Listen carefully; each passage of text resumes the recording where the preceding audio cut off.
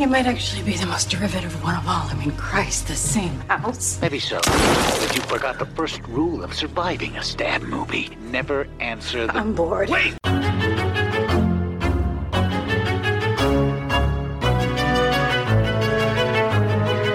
And welcome back to Horror Queers. We're talking, I make no assumptions about your occupation, nor your ways, which are nothing to me.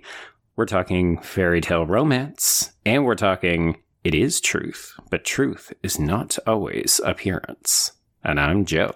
And I'm Trace, and we're talking, as I teased last week, What a Goose! Oh my god. I knew you were going to reuse it, too. It was either going to be that or Christina Ricci's, yes, you have everything now.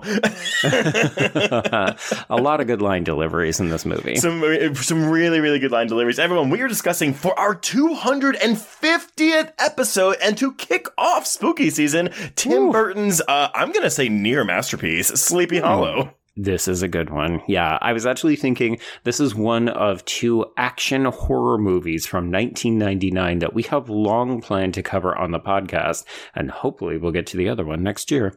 Oh, maybe so. Tease. This is a movie that I watched a lot in high school, and I don't think I had seen it. I truthfully can't remember the last time I watched this movie, but I actually really enjoyed it a lot. Probably the most I've ever enjoyed it on this watch, because I kind of always forget this is a whodunit.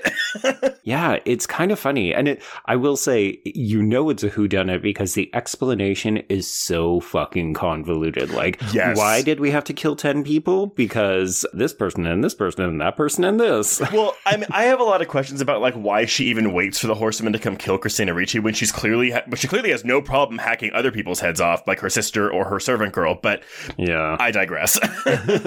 Not all of it 100% holds up, but it was interesting looking at this a bit more critically, because I was initially going to go into this episode headstrong, being like, here's my queer reading of Ichabod because he is an effeminate man, or he is like a feminized man. And so we can read him as queer. And then I started to think about it, and nearly every character in this movie is transgressing gender lines in different ways. And I thought that was really fascinating. Like, I actually think this is a very well put together screenplay. I do too. And here's the thing, you're right. Like, parts of it, you're like, oh yeah, it is. The mystery is a little convoluted. And why do we need this 5-minute monologue of Miranda Richardson explaining why she did and how she did? Fucking everything. Dude, right? I read some reviews, even modern ones, that were like, yeah, like the it kind of like kills the film. And I was like, what? No, it's so fun to watch her chew this scenery.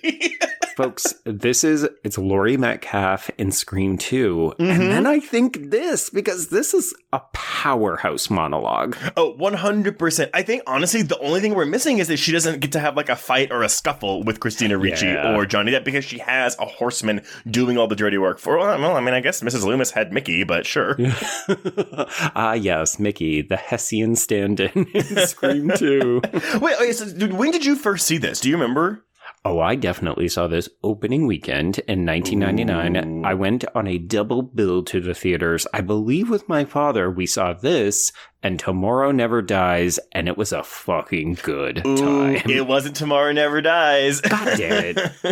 It was The World Is Not Enough. The World Is Not Enough. I think I've done this before. I think you've actually corrected me off mic, which, you know what, makes it even better, because I prefer The World Is Not Enough, because if you want to talk about powerhouse female villains, that movie has one in spades.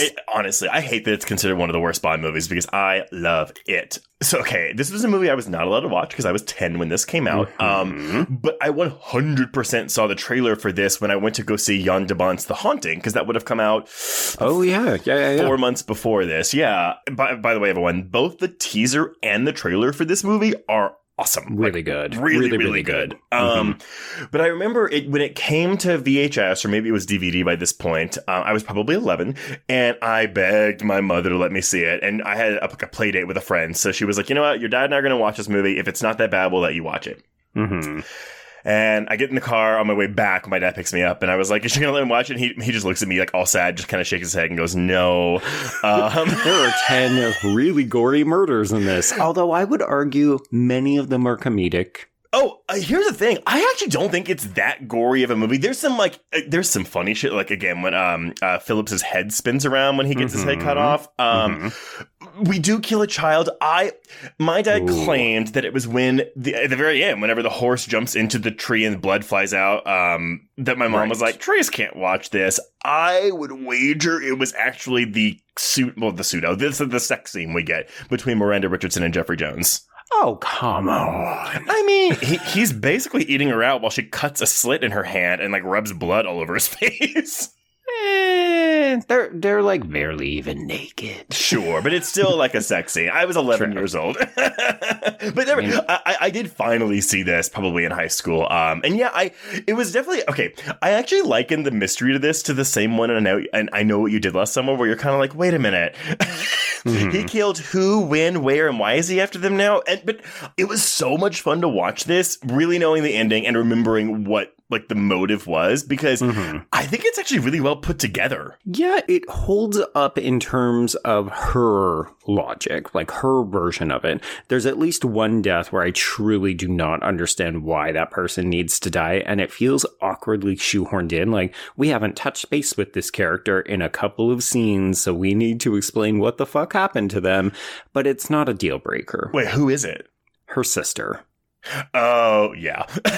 It literally feels like we can't let a witch in the woods still live because she's kooky, so we just need to kill her for reasons? She does say that she killed her because she helped them. She helped Ichabod, because she's like, by helping you and your master, whenever young Mazbeth tries to like hit her with a big hammer or something. Sure. I think he hit her with a log. Yeah, but like I think he's like grabbed, because it's in the windmill at that point. He's grabbed like what looks like Thor's hammer, I think, and is like getting ready to get her. I guess. I don't know.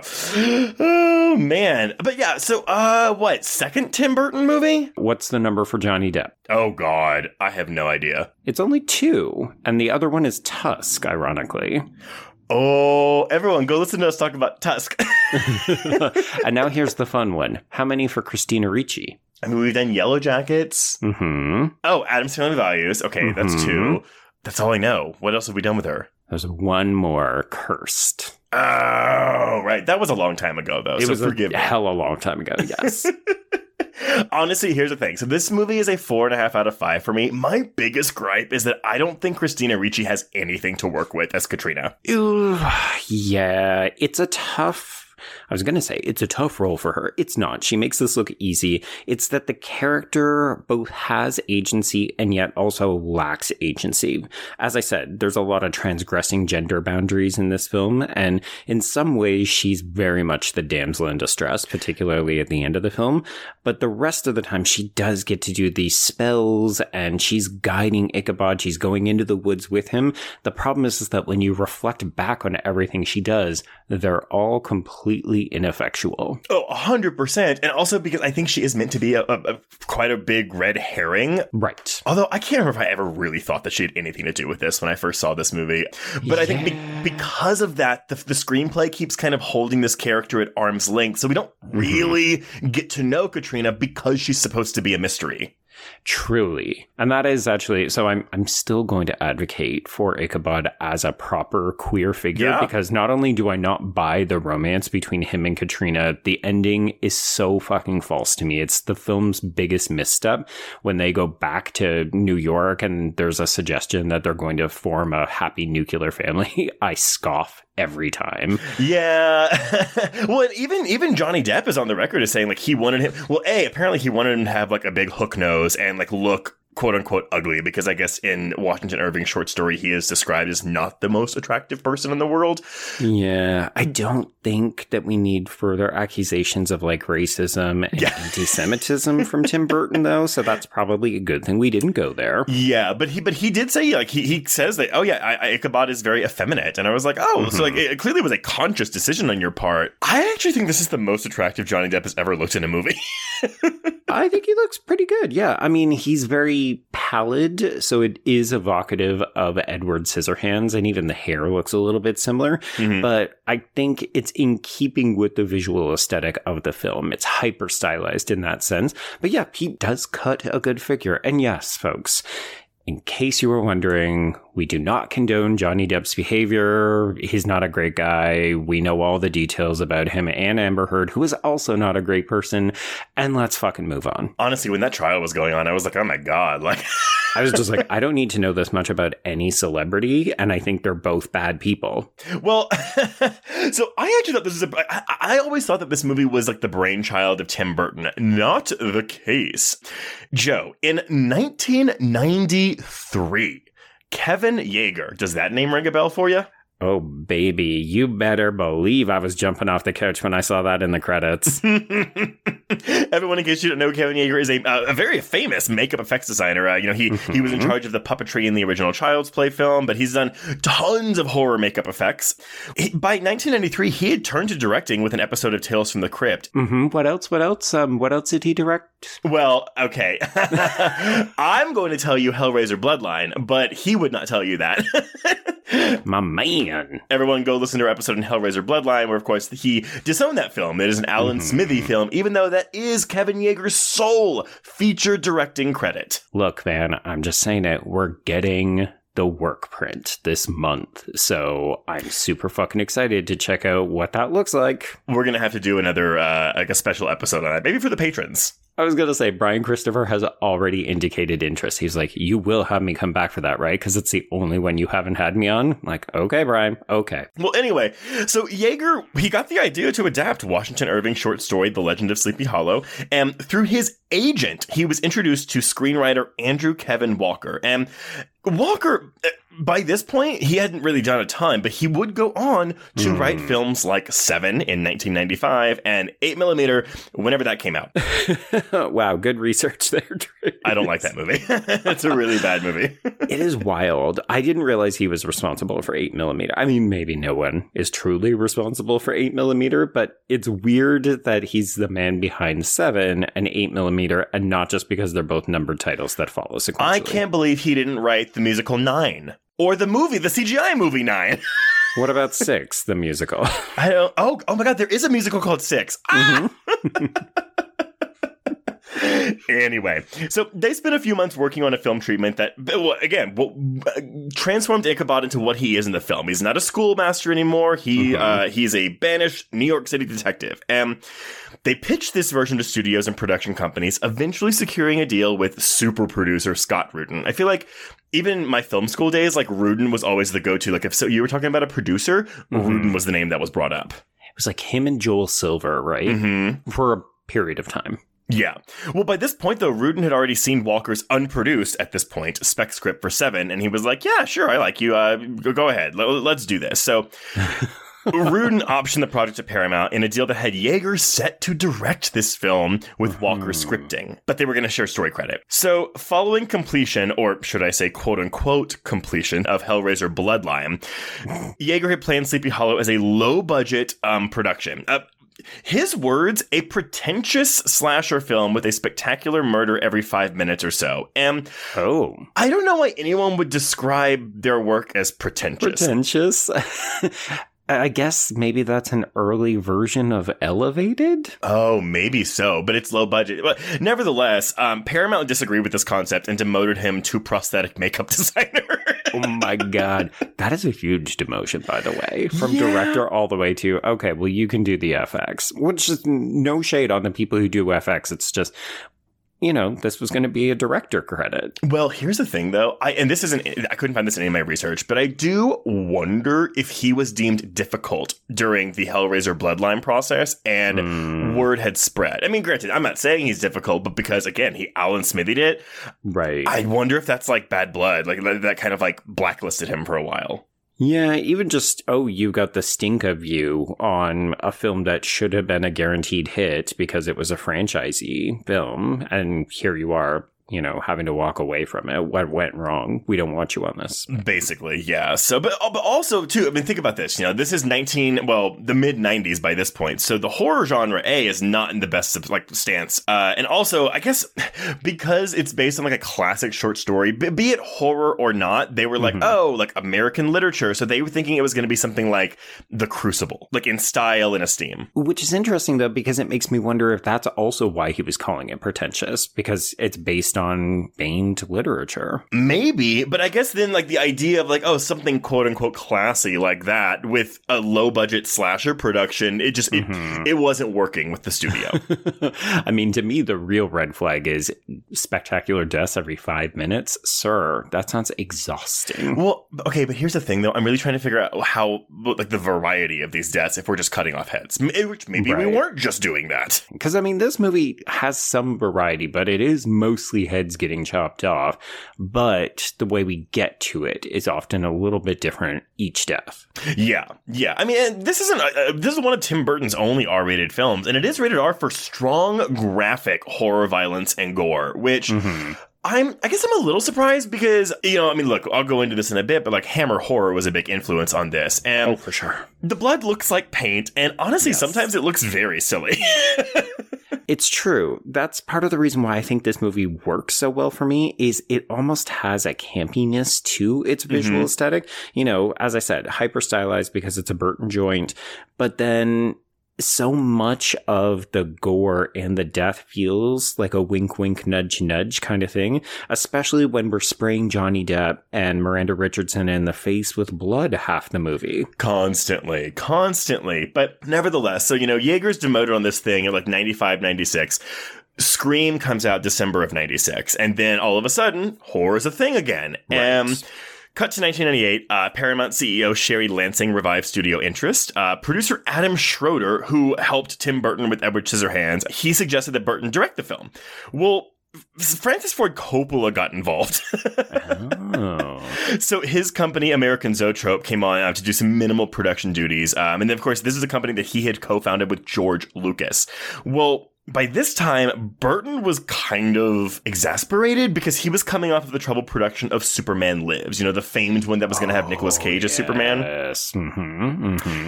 So they hired him in June of 98 to direct Sleepy Hollow. And he was kind of happy about this because he was like, well, I've never really directed a horror film before. Like the closest, I mean, would be Batman Returns, which many parents would say is a horror film, but he didn't think it was.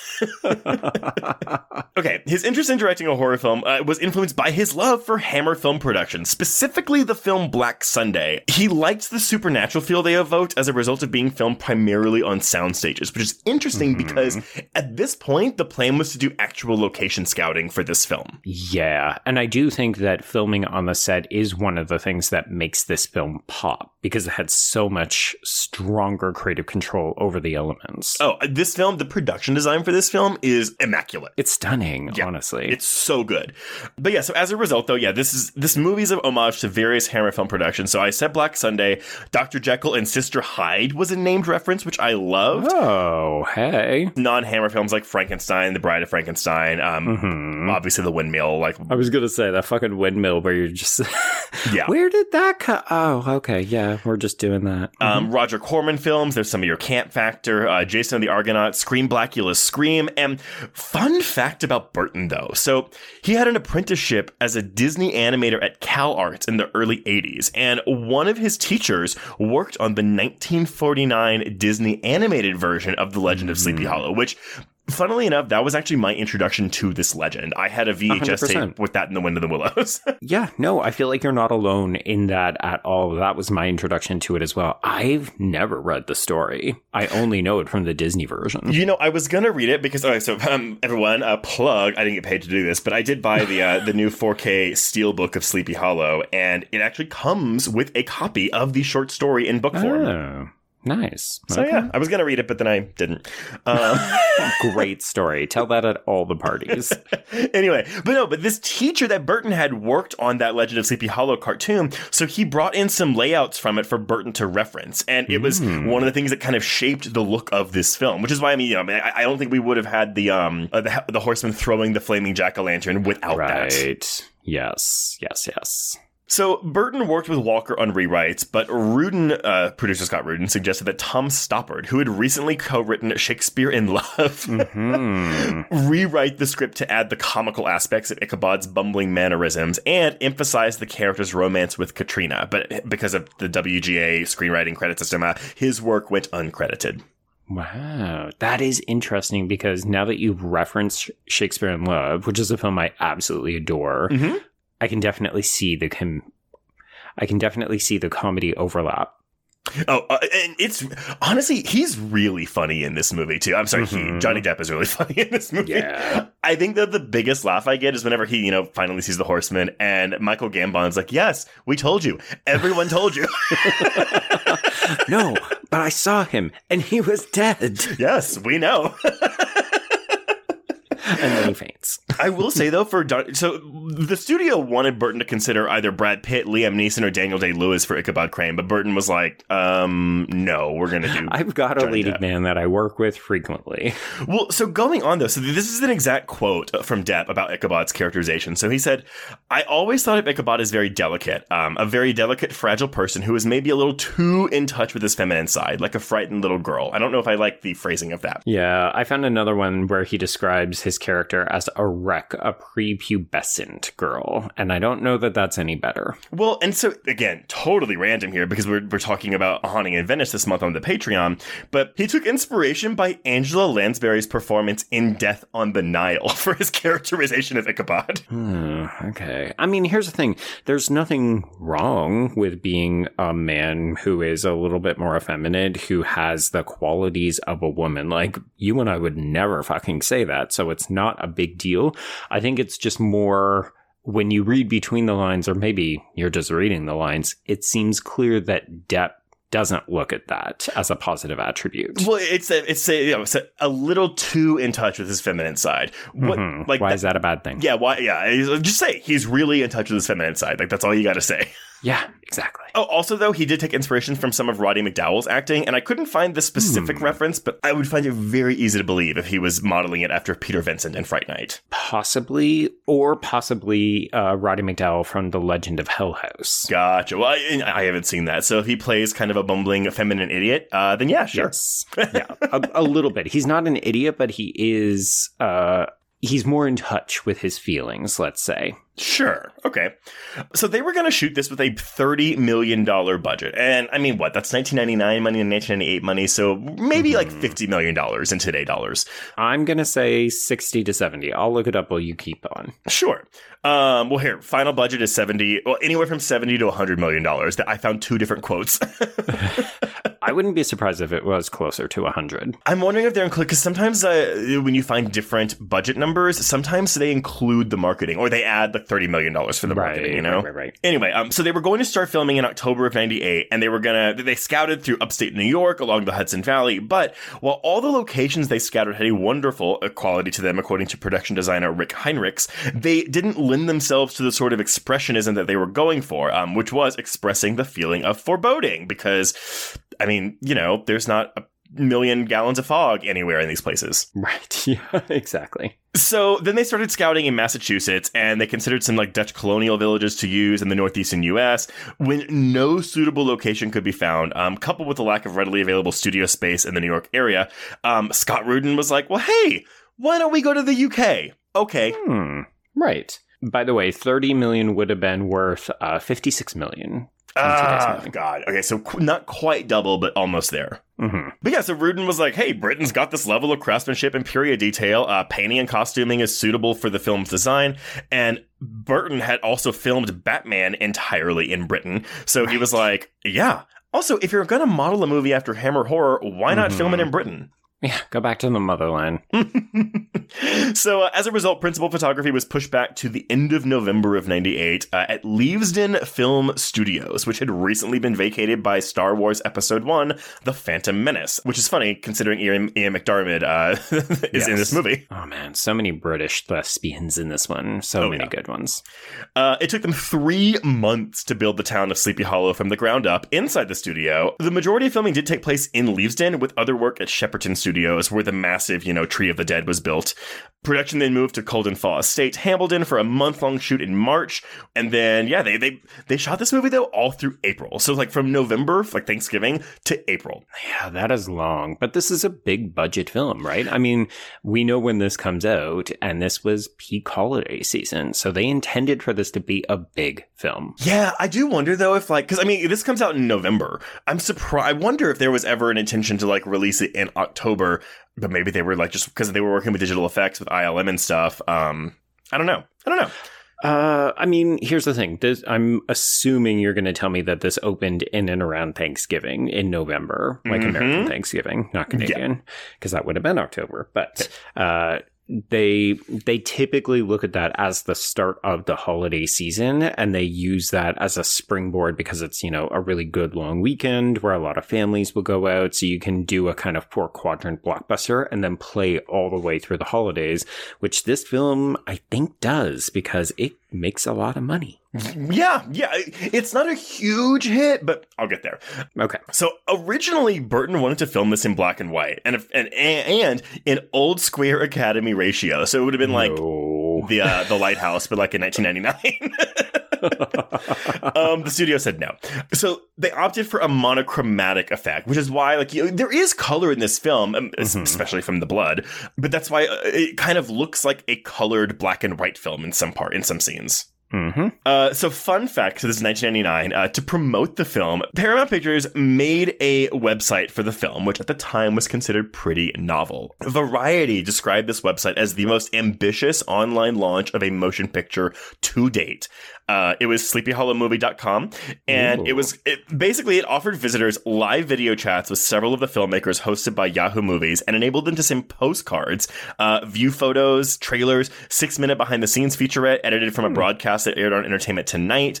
Extensive tours of the 10 sets were offered, where visitors were able to roam around photographs, including the sets for the entire town of Sleepy Hollow. Apparently, websites like Ain't It Cool News and Dark Horizons were the reason the studio decided to spend so much money on this website. Really? Because they were taking off. Right. I mean, it's disappointing knowing the history of Ain't It Cool News, but yeah, I mean, I remember back in this time where we really started to leverage the power of the internet and what you could do to create a buzz with a website. And now, of course, it feels like we're living in Perfect Blue where people don't know how to log in on something. Well, also, when this would have come around, because Blair Witch was July of 99, wasn't it? And that was a big internet campaign. So I wonder also that's all happening while they're in post-production of this film. Right. Yeah. So anyway, but yes, Sleepy Hollow was released the weekend before Thanksgiving on November 19th, 1999, with the only other new release that weekend being the much maligned but secretly awesome James Bond film, The World Is Not Enough. They both did well, people. They both did well. Yeah, no. So Sleepy Hollow, out of its first weekend, grosses $30 million, placing it in the number 2 spot. The World Is Not Enough, though, it only made $5 million more, so $35 million. But then for Thanksgiving weekend, so this is kind of fun because a lot of movies come out that Wednesday before Thanksgiving. So there's like the 5-day week numbers, the 4-day week numbers, and then the actual weekend numbers. But that week, oh my God, this is wild. Toy Story 2 comes out, which of course is a juggernaut. Huge. The other big film that comes out, and I am shocked by this, is the Arnold Schwarzenegger Hell movie, End of Days. Oh boy, we had been prepping for that for over a year. Really? Well, not like we collectively, because it was touted as his big return to film. And they released, I want to say, the first teaser trailer a full year in advance. Oh, Jesus. So, hey, fun fact, I've never seen this movie, but I remember, I think I've said this before, but in case I haven't, my mom watched it. Oh, boy. And she watched it with one of her, because at the time she was teaching preschool at this Baptist church, and her and her friend just kept telling me, if anyone watches that movie, they are going to hell. Ironic, given that's basically the premise of the film. Oh, well, I think it's just so much about hell that it was very much like that. So I've never seen it, but I've always been morbidly curious. Like that and Stigmata and Bless the Child are like my trifecta of like turn of the century devil movies that I want to see. Oh, wait, you've never seen any of those? No, never seen any of them. Okay, so Stigmata is secretly really good. It had a very rocky reception, but, you know, I think Patricia Arquette is doing some really fun stuff in that film. Like, it's not the best film you'll ever see, but it's definitely worth watching. Bless the Child is bad, not fun at all. And then this one is kind of in the middle. It's campy. There's like the devil. I can't remember who plays him, but campy. Dude, so when I was doing research for this, I get my rabbit holes. Do you know who directed Bless the Child? Oh, I do know this, but I can't remember, and I'm going to guess when you say it. It's Chuck Russell, the director of Nightmare on Elm Street 3 and the Blob remake, but he also directed Eraser, too. See, I love Eraser. Oh, Eraser's fantastic. Anyway, so Sleepy Hollow goes on to gross $101 million domestically and $106 million overseas. So we're looking at a worldwide total of $207 million. Again, against a production budget of either $70 million or $100 million. It's profitable, but I don't think it was maybe as much of a hit as Paramount wanted it to be. I mean, also, it's an R-rated horror film, so release at Thanksgiving. I think they thought because it's Tim Burton, it's Thanksgiving, it's Johnny Depp, like, we got all these recognizable people and that release date, I think they thought they had something. The lack of legs is a little surprising, but as you say, if you look at this as a horror film, then yeah, you know, we squeaked out past 100 million. That's true. I mean, well, I guess, this is 99, so this is after Scream 2, but Scream 2's got that $24 million budget, and it makes about the same amount domestically as Sleepy Hollow. Yeah, when you do that comparison, it does not look very good. Yeah, but I mean, again, if the original budget was meant to be 30 million and it ballooned to 70 because they had to go to London. Anyway, critical reception leaned positive. We're looking at a 70% on Rotten Tomatoes with an average score of 6.4 out of 10. It's got a 65 out of 100 on Metacritic. CinemaScore audiences gave it a B-. I'm a little surprised by that, but I also wonder, though, if I'm going to say confusing aspects of the mystery maybe were frustrating some people when they walked out. It's too complicated. Very much so. Letterboxd users, however, have given it a 7 out of 10.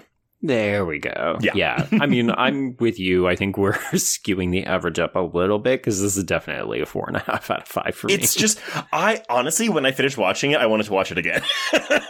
It's a real good time. It's definitely a comfort horror for me. 100%. Yeah, it's just, it just bathes you in that Halloween spirit. Yeah, I mean, honestly, kicking off October with this feels right. Right. We don't have a theme this month, right? We're just doing fun horror, Halloween-y things. Yeah, we're in between themes because we do have one coming up for November, but I will say it's definitely less fun than erotic thrillers. Oh, God. Okay. Well, on that note, Joe, what happens in this movie? Okay, so we open on close-ups of the will of Peter Van Garrett, who is played by an uncredited Martin Landau, who I definitely forgot was in this movie. And this is also one of the few scenes that was actually filmed in the States. They had to do some reshoots at the end of filming, and so they filmed this part in Yonkers. See, I wonder if that's why he's uncredited, because they just kind of pulled him in at the last minute, said, hey, we're just going to do this thing. It's going to be great. You'll be out in a day or two. I guess. Nevertheless, if you think this movie's going to pull its punches with its decapitations, it doesn't. No. So this is basically just a cold open. He seals this will. We send it by stagecoach across these spooky cornfields, and then he and his son, who is played by Robert Sella, are both immediately beheaded. Oh, is his son the one who's driving the coach? Yes. Oh. But it's very confusingly explained later on. That's what I just assumed that this character died off screen. I didn't, because I was like, well, why don't they have servants to to drive it for them, like coachmen? But you have to remember, they're trying to keep this all very hush-hush. Right. I will say that it always makes me laugh. So whenever Van Garrett gets decapitated by the jack-o'-lantern scarecrow, it's such a lazy toss of blood splatter that hits the face of this jack-o'-lantern. 100%. It's some PA who was making less than minimum wage who had a handful of blood and just went, ugh. Which I do wonder if that's a Hammer component, though, because I feel like I've seen a similar blood splatter in some of the Hammer films we've covered. Maybe. As we've noted before, folks, Hammer is not our forte, so if people have any insights on what we're missing throughout the course of this episode, get in touch. Sure. So we cut to New York City. It's 1799, Trace, on the cusp of a new millennium. And this is where we are introduced to Ichabod Crane, who is played by Johnny Depp, and he is out there protesting the medieval conditions of both police work and jails. He's an innovator. He's kind of a scientist. Nobody likes him. Also to think that he's going to be doing From Hell in 2 years after this, honestly... I really like From Hell. Good 1-2 punch for Johnny Depp doing period horror pieces. Which are properly gory. Yeah, From Hell is, boy. Wow. Indeed, yeah. So he is looking to avoid the wrath of the High Constable, who is played by Alan Armstrong, as well as the Burgomaster. And I tried to look up and see if this character, who is played by Christopher Lee, has an actual name. And no, he is just named by his title. Well, and speaking of Hammer horror connections. Oh, 100%. You have to think that this is their tongue-in-cheek, hey, we know that you know what we're doing. And it's like a tale as old as time with this whole storyline, right? Like, oh, he wants to, like, change the ways because they're just, like, throwing people in dungeons and pits and shit. Mm-hmm. And he's like, no, use my science. And they're like, no, go to Sleepy Hollow. Yeah, I will say, I do love the idea of cells in the floor where we're just lifting the grate up, tossing people in. Closing the lid. Honestly, parts of this scene with this jail felt like a Mel Brooks movie to me. A little bit, right? It's almost high comedy. Yeah. So he is sent by the Burgomaster basically to stay out of trouble and maybe avoid jail time. He is sent to Sleepy Hollow, where there have been a series of murders.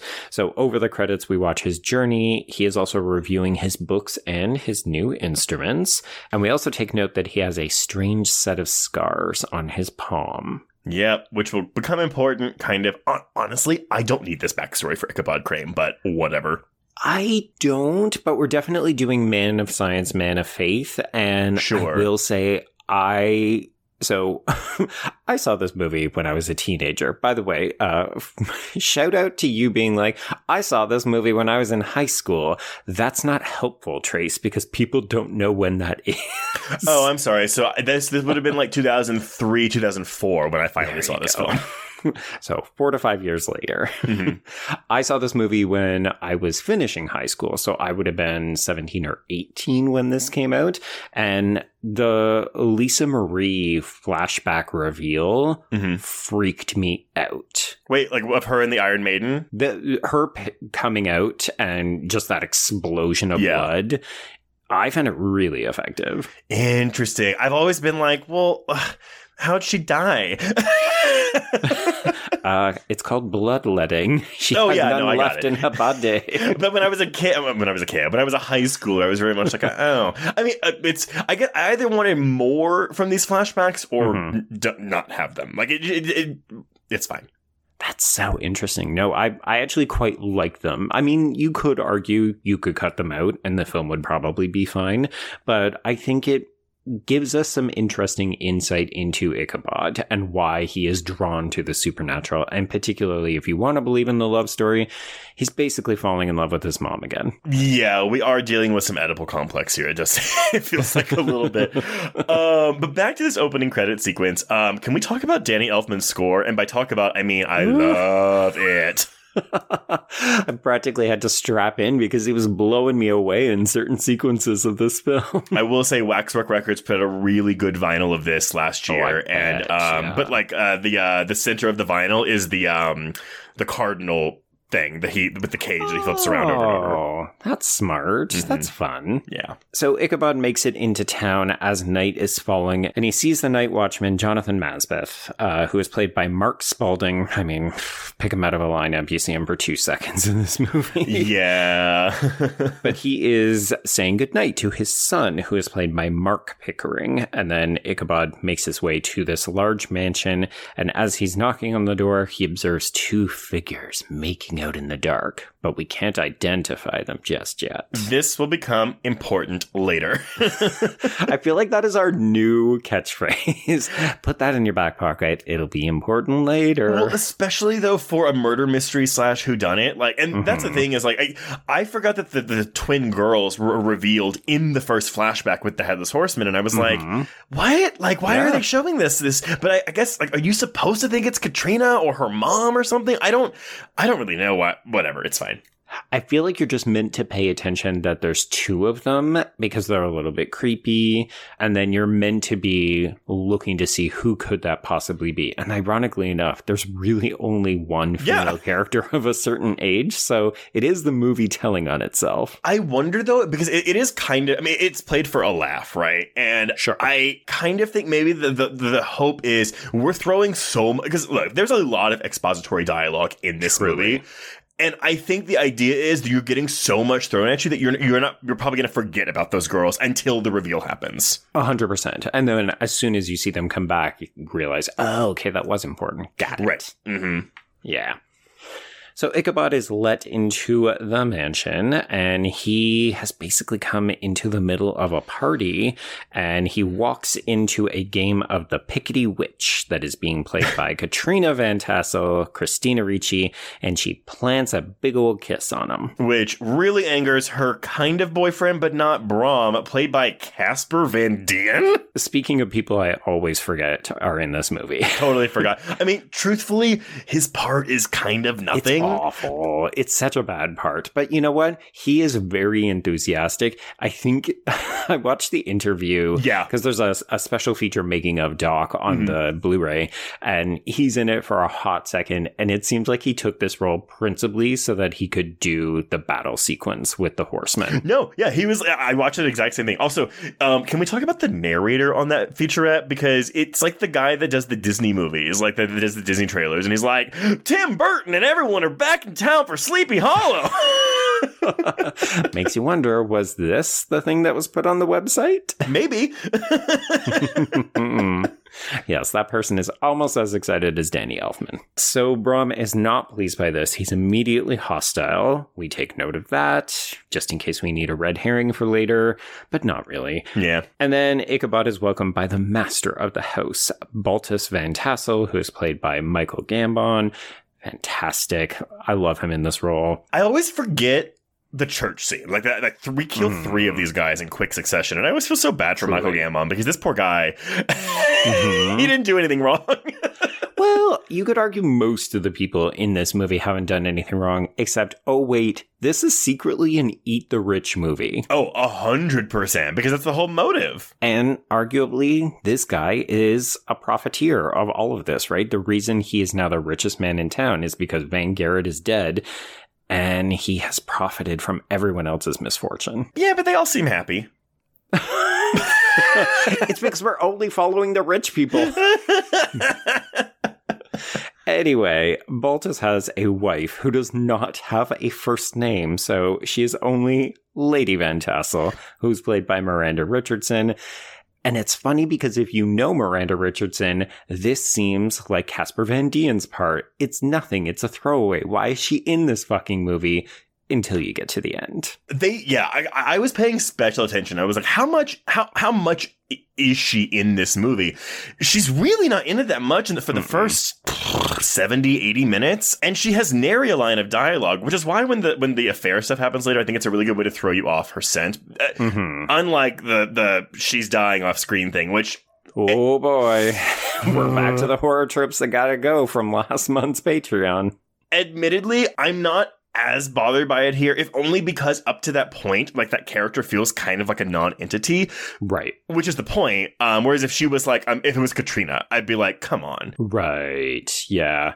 I think if nothing else, it just stands out so much because this movie does not shy away from showing the horsemen killing people. Mm-hmm. So I remember even on a first watch, I took note of that and thought, I'm suspicious of this. Well, and I think another like path you could go down is, oh no, he's controlling the horseman. He killed her. That's why he's running to the church saying she's dead, she's dead, she's dead. Interesting. I never suspected him. I didn't either. I don't think it's that successful, but I think that's like a possibility. Like if you're like trying to put it all together, it's like, well, this could be going on or this could be going on. But right.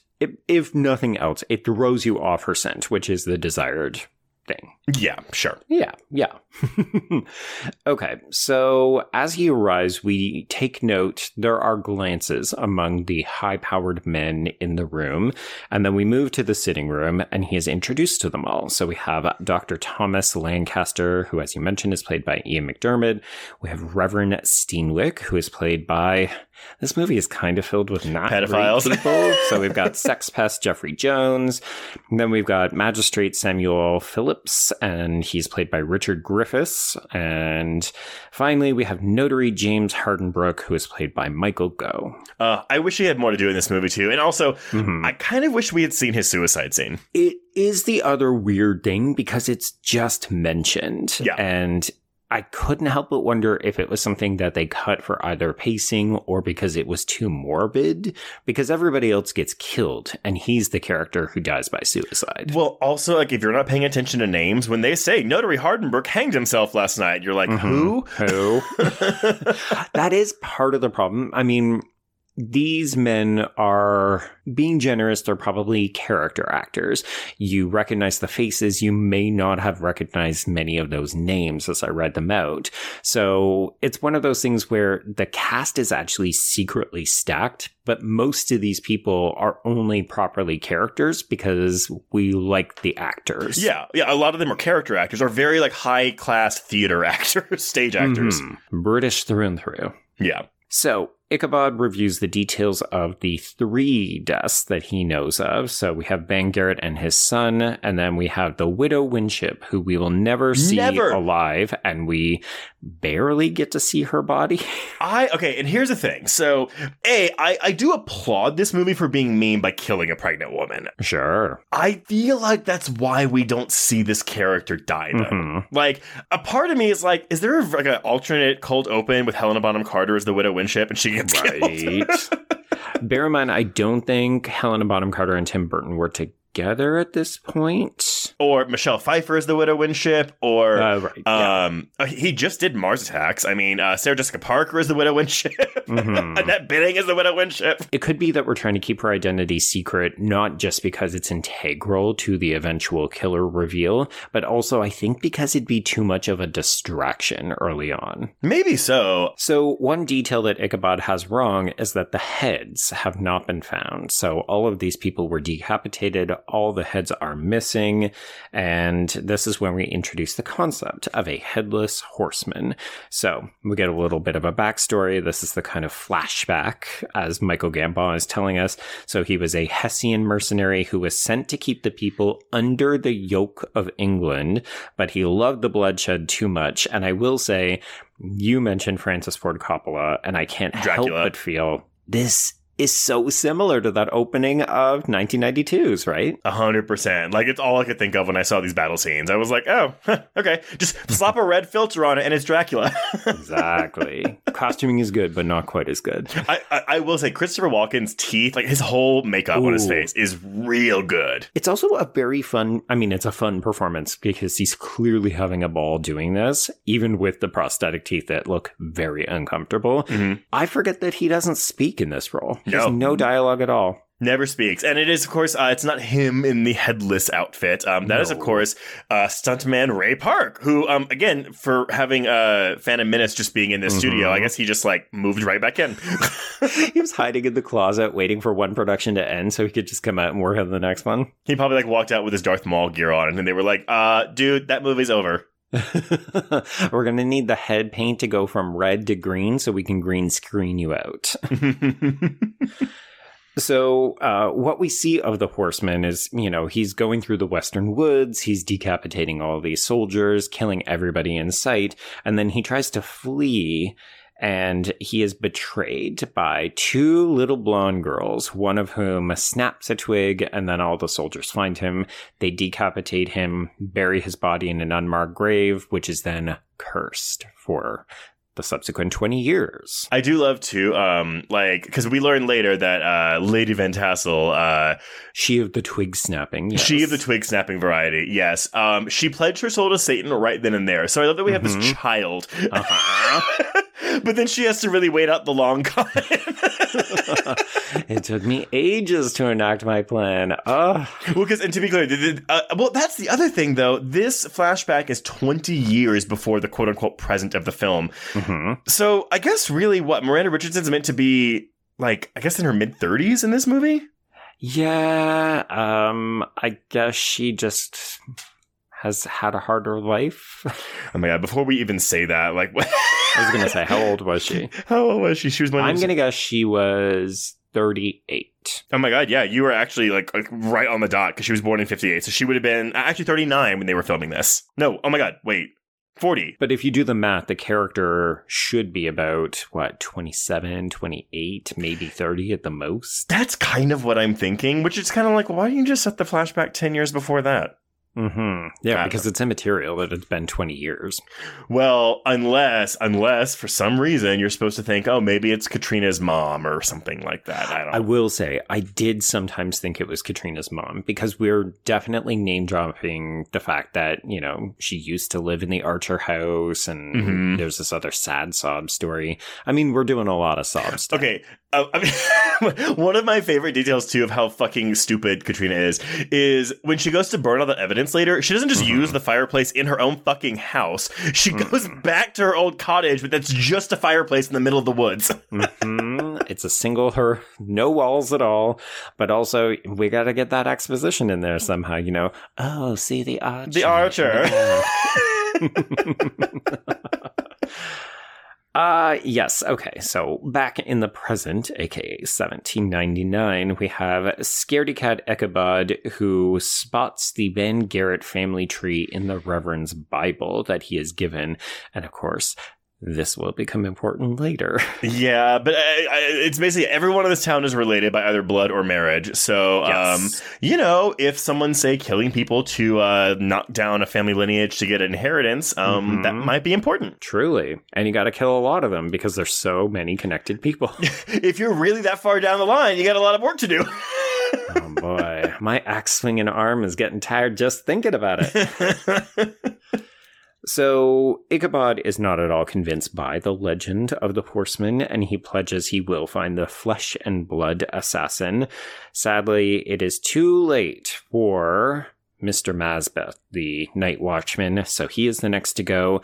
And I will say, watching the mist creep out and pluck the flames, the torches, so good. It's that's a digital effect. It has to be. And this is like Tim Burton, like shifting from his like more practical approach to CGI. And the CGI, which is done by ILM, is fine sometimes. I don't think I don't think when the horseman's head is regenerating at the end, I don't think it looks very good. That felt very 1999 to me. Very much so. But like, you know, when the horse jumps out of the tree, like that's a completely CGI horse and horseman. And and it looks great. It looks great. But again, I think coupled with that monochromatic lighting, the color scheme of this film, and again, we're using CGI to enhance practical effects. We're not just substituting practical effects with CGI.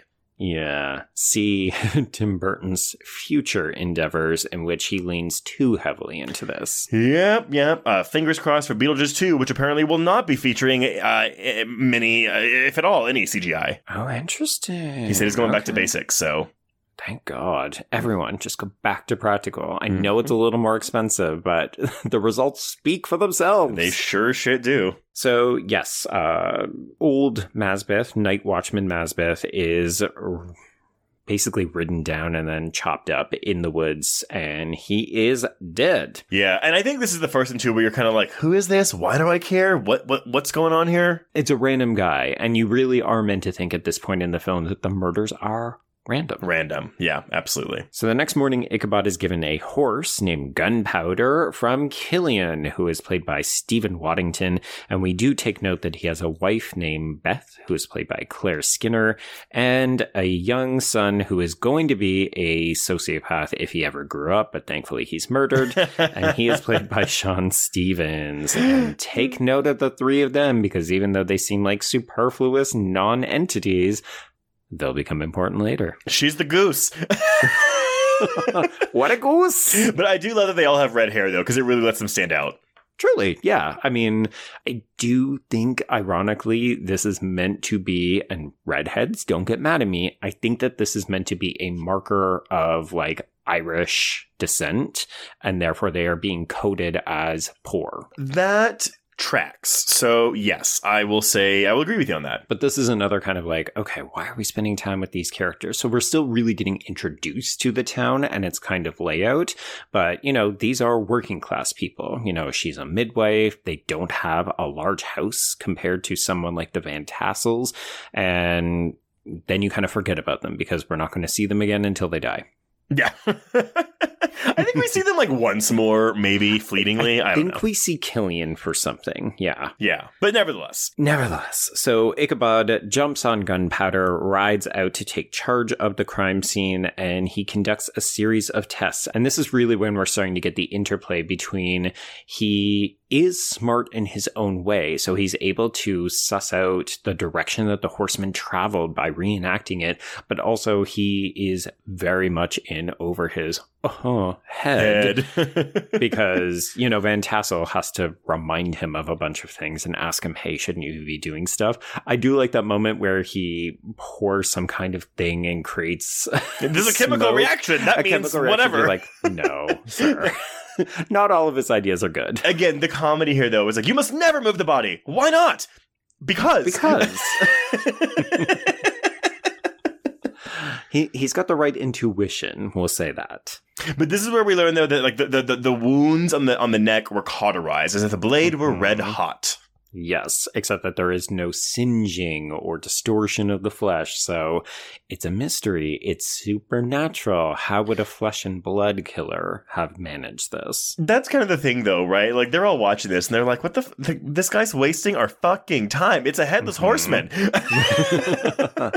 Yeah, this is the outsider who comes in, but then must be convinced of the thing that everyone else already knows. So, in a lot of ways, many elements of the narrative are tried and true. We've seen these kinds of stories before, but the combination of the comedy, which is often unexpected, at least to me, and then Burton's stylized approach makes a lot of this go down easier. Whereas I think if it was other folks, I would probably be rolling my eyes saying it's a little familiar, folks. But it works. Yeah, it works. So we cut to the funeral as we see that young Mazbeth is offering his services as a manservant to Ichabod because, of course, he basically is an orphan and he needs someone to take care of him. Which, they can just do that? I mean, I guess it's like 1799 laws, but like still. I think in this case, he's trying to prove that he has a value that might keep him out of something like a foster home or an orphanage, but also, you know, it's a revenge narrative for him at this point. He wants to clear his father's name, bring the killer to justice in the same way that Ichabod does. Yeah. So then we've got Phillips covertly hinting that the widow Winship was pregnant. And this is a very under the breath, as I'm walking away, hey, maybe take a look at this. So Ichabod ends up digging up the body of this widow and performing a very gross comedic autopsy in Dr. Lancaster's office. And I will say, this scene goes on for too long. It does, but honestly, the payoff when he walks out covered in blood and they're all just like, Jesus, man, what did you do to her? I mean, and again, he's doing this to a pregnant woman. Like, and I love that touch of the stab wound through her belly. And to be clear, so with the mystery portion of this, all of these men, except for Baltus Van Tassel, all these elders, they know that Lady Van Tassel is doing this. I don't think they know it's her. I think they know that someone knows that they're all involved and that their heads are probably next. Okay, so the only reason is because in her climactic monologue, she's like, oh, like, you know, Ian McDiarmid didn't say anything because I blackmailed him with him fornicating with Sarah. Right, okay. And then she's like, Fear delivered the notary into my hands and also the magistrate Philip, so they were too afraid to do anything and, like, cross my path. Well, see, I read that as fear... not of her, of just losing your head in general. So fear caused the suicide. And then obviously she supposedly worked her witchy magic on the Reverend. And see, the only other thing was that's making me think that they all knew is because before, like in the church scene, before Steenwick kills Ian McDiarmid, Ian McDiarmid's mid-sentence saying, sorry, we were devilishly possessed by... Right. Meaning they were like seduced or whatever, like by Lady Van Tassel, but I don't know. Oh, see, I've always read that as they were seduced by Prophet. Oh, maybe to be kept silent because they wanted to keep everything that they have. Interesting. See, that I think you're more right than I am, though. Well, because Steenwick kills him at that point because he's like, "Don't say her name." Well, but he is supposedly bewitched in this moment. Like, he, I think, definitely knows, or she has whispered something in his ear to the effect of, hey, if anybody starts talking, you got to get rid of them. Right, because because he's the one that's fucking her. Yes. Yeah. Okay. Yeah. Well, whatever. Okay, so that night, Ichabod is subjected to a prank by Brom, and this is where we get the recreation of the flaming pumpkin. It's a good scene. It's good. I will say the first time I saw this, I was really upset because I was like, wait, it's not the real horseman that does the cartoon stuff? Mm-hmm. I'm confused. I wanted the cartoon version. I do appreciate that Ichabod is aware immediately that it's a prank being played on him. Yes. Which is interesting, right? I mean, he sometimes struggles with what is real and what is supernatural, but again, he's able to deduce based on the evidence. I think you can hear Brom laughing as he runs away, and I don't think that's something the horseman does. No. But that's how he knows. That's how he knows it's a trick. Mm-hmm. So he doesn't get out of this without fainting, and this is where we get a flashback to scenes of his mother, who is played by Tim Burton's then girlfriend, Lisa Marie. So she's making strange marks in the hearth, and she is bedazzling him with a trompe-l'oeil of a caged cardinal. I'm sorry, a trompe-l'oeil? Is that what it's called? Technically, yes. Or you could just say it's an optical illusion. So this is all, okay, what are we to take from this? How is this going to fit in? It's, trauma repressed that's coming back in dream form. And we know that we'll get the answer before the end of the film. Of course we will. Of course we will. Otherwise, what's the fucking point? I think, though, too, a lot of, maybe this is why it also maybe it doesn't rub me the wrong way, but a lot of these flashbacks just remind me of the same kind of Edward Scissorhands flashbacks we get in that movie. Truly. I mean, I feel like this film is... Maybe in conversation is too strong a term, but it definitely feels like it's pulling from the previous collaboration between Burton and Depp. Yeah. I remember they had... Have you ever seen Ed Wood?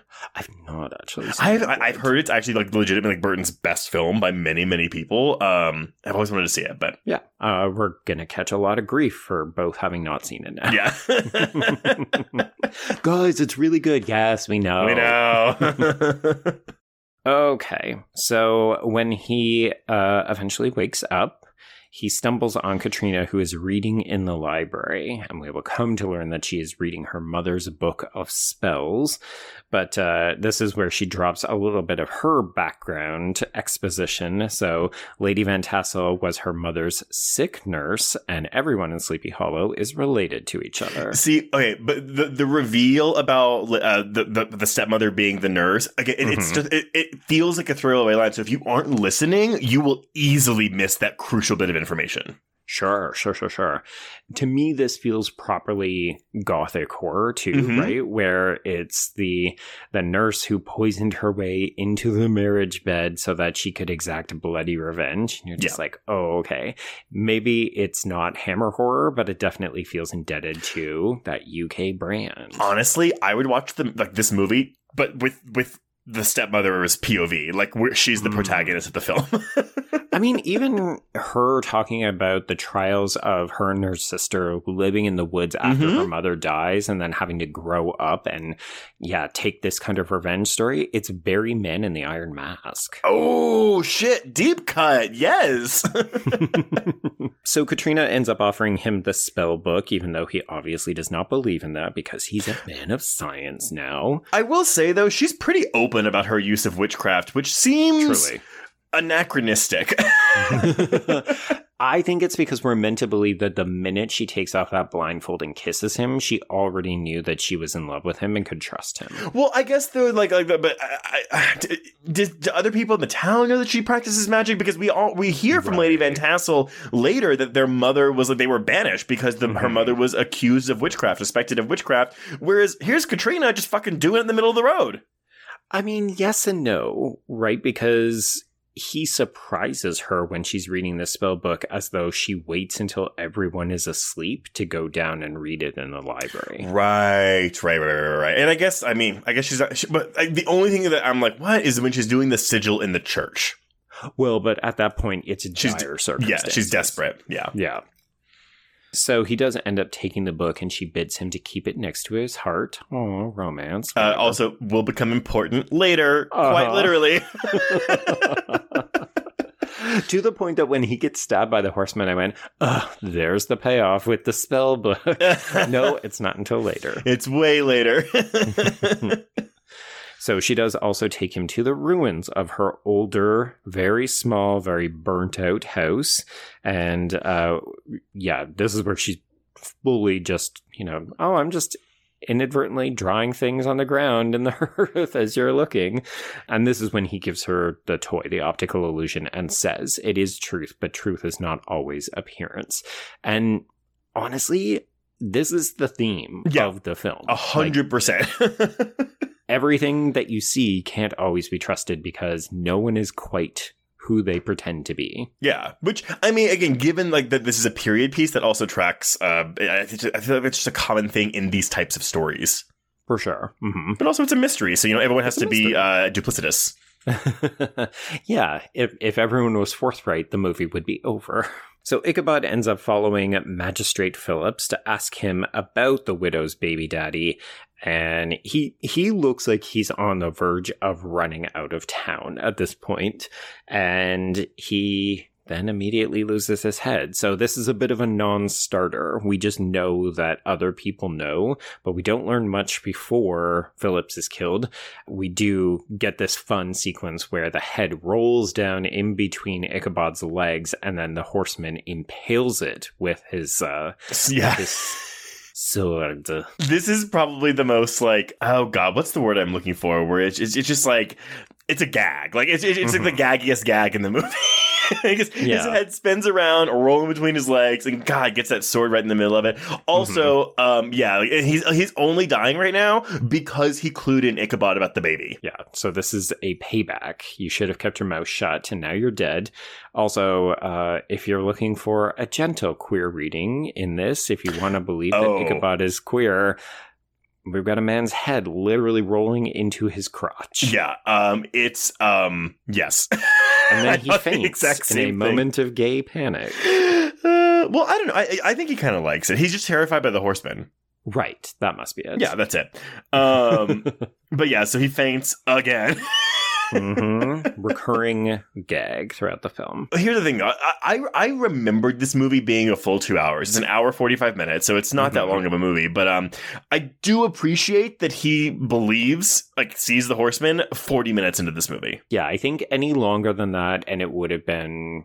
He would have had to willingly be suspending his disbelief, like to the point of, okay, I'm just keeping the plot from advancing. So I appreciate that the second murder since he arrives in town, he's actually seeing the horseman. Yeah, 100%.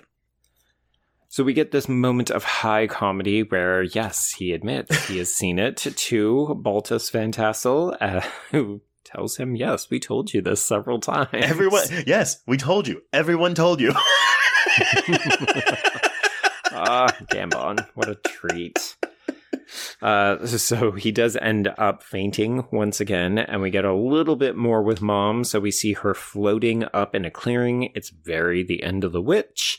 And then we see his dad berating her, and we realize that his dad was a man of the cloth. Yeah, I actually kind of wish... Okay, I wish that this theme would have been hammered in more, like more of a critique on this kind of... fanaticism. It's intolerance, right? Yeah, this fanatic religiousness. Like I wish, like it's there, and yes, it feeds into Ichabod's character, but I almost wish the film had taken a stronger stance on it. I mean, I feel like it kind of does. It doesn't beat you over the head, but the fact that everyone in the town flees to the church, and then the richest man in town gets impaled by a white picket fence.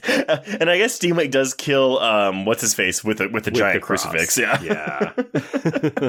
So it definitely tells me that these people who pretend to be pious or religious are phonies, scoundrels, philanderers, adulterers. So, I mean, this is a very corrupt town. Yeah, not much has changed in 200 years. But it's interesting because you can't make the claim that these women who are persecuted, much like the Salem witch trials or the purported way that we look at the Salem witch trials often in media, like you can't make the argument that they were persecuted unfairly because we do have Lady Van Tassel using witchcraft to her own murderous advantage. That's the thing she says, like, but no one would hit my mother because she was suspected of witchcraft, but she schooled her daughters well. So yeah, so she was, they suspected correctly. if nothing else, it's that it depends on the person. Like, you can choose to be good, like Ichabod, like Katrina, like young Masbeth, or you can choose to use your intellect and your skills for bad, right? Which is all of these corrupted men who choose power and privilege and money over their duties or their jobs and responsibilities. And then Lady Van Tassel, where it's like, oh, you could have been doing really good things with your witchcraft, but instead you tried to do the same game that the men did. Which, you know what? More power to her. I mean, I do find her kind of a sympathetic villain. Yeah, I mean, she's going about it in sort of the wrong way because she is killing people very willy-nilly by the end of the movie. You know, she didn't like Sarah because... Okay, that's one of my favorite shots in the movie, though. So, like, the way that murder is framed, like, it looks like a backdrop. Like, it looks like the Wizard of Oz, like, Kansas backdrop. And she's just, you know, doing whatever, picking corn or whatever. And the way Miranda Richards just waltzes into frame with the axe... I mean, honestly, if you told me that Ty West and Mia Goth had studied this for Pearl, I wouldn't be surprised. It's so, I mean, like, she is just like, flinging this axe around. It is so funny to watch her do this. I wish we get to see more of this from Miranda Richardson, but at least we get it in the last 20 minutes of this movie. Truly. I think too much more of it would have tipped the film too far into camp and ridiculousness, but I am glad that we get to see some of these. It's almost selected excerpts of her exploits. 100. I mean, I know she would have been known for The Crying Game by this point, obviously, but like, I don't really know if I knew her from anything else before this. So I actually watched her in this amazing, it's in a European art house erotic thriller called Damage. She plays the wife of Jeremy Irons, and he's basically like in line to become the prime minister, and he ends up fucking his son's girlfriend, played by Juliette Binoche. Ooh. And it like implodes his career, destroys his marriage, ruins his relationship with his son, but Miranda Richardson is his wife, and she has this one outburst in the kitchen. It's a very understated character, but when she finds out and she confronts him, it was, I think, an Oscar-nominated performance by this one scene. You are correct. She was nominated for an Oscar for Best Supporting Actress, but she won the British Academy Award for Best Supporting Actress. Yeah. It's a really interesting film. The sex scenes are wild. I mean, it's Jeremy Irons, so you know it's going to be kinky and weird, but he is absolutely fucking Juliette Binoche in the weirdest positions. It's a strong recommend. I wrote about it from my erotic thriller. I've never even heard of it. God. Okay. Yeah. Shit. Noted. Whatever you do, though, do not watch the other adaptation because I think it's based on a book, but they made it into a mini series with Richard Armitage on Netflix called Obsession, and that one is bad. Oh, okay. Duly noted. There you go. So, Damage, yes. Obsession, no. Okay. So we come out of the latest mom-related flashback, and Ichabod decides we're going to go with young Masbeth. We're going to find the Hessian's grave in the Western Woods. I actually like the way, too, because, I mean, like, again, Ichabod is kind of a scaredy cat, but he does, like, take charge and have agency when he's ready to go. Well, and that's the interesting thing. So when I went into preparation research mode for this episode, as I said, I was going to make this argument. Well, Ichabod is coded female for a lot of the time, right? Like the fainting, the sort of weakness and aversion to gore. And then you factor in scenes like this. So he's towing the line between traditional masculine skills, where he's a detective, you know, he's all about pragmatic science and this kind of stuff. But then you've got these other scenes. And I think what's interesting about the character is that he manages to balance and negotiate those.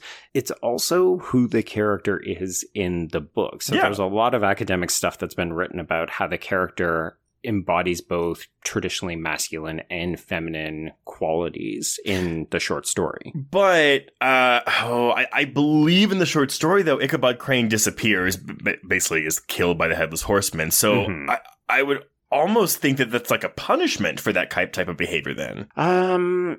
Yeah, would have to read it to make a better argument, but I'm curious to know what people think, because it seems like if you're like me and you had only seen the film, you might think, oh, this is an odd choice to make the character this way, unless you're just looking to play into the comedy, but it does feel like a natural extension of who the character is in the short. Yeah, I think he is given a bit more agency, or like a better set of balls, if you will. Well, even the decision to change him from a traditionally female-coded profession like a school teacher to a proper constable. Yeah, no, that's true.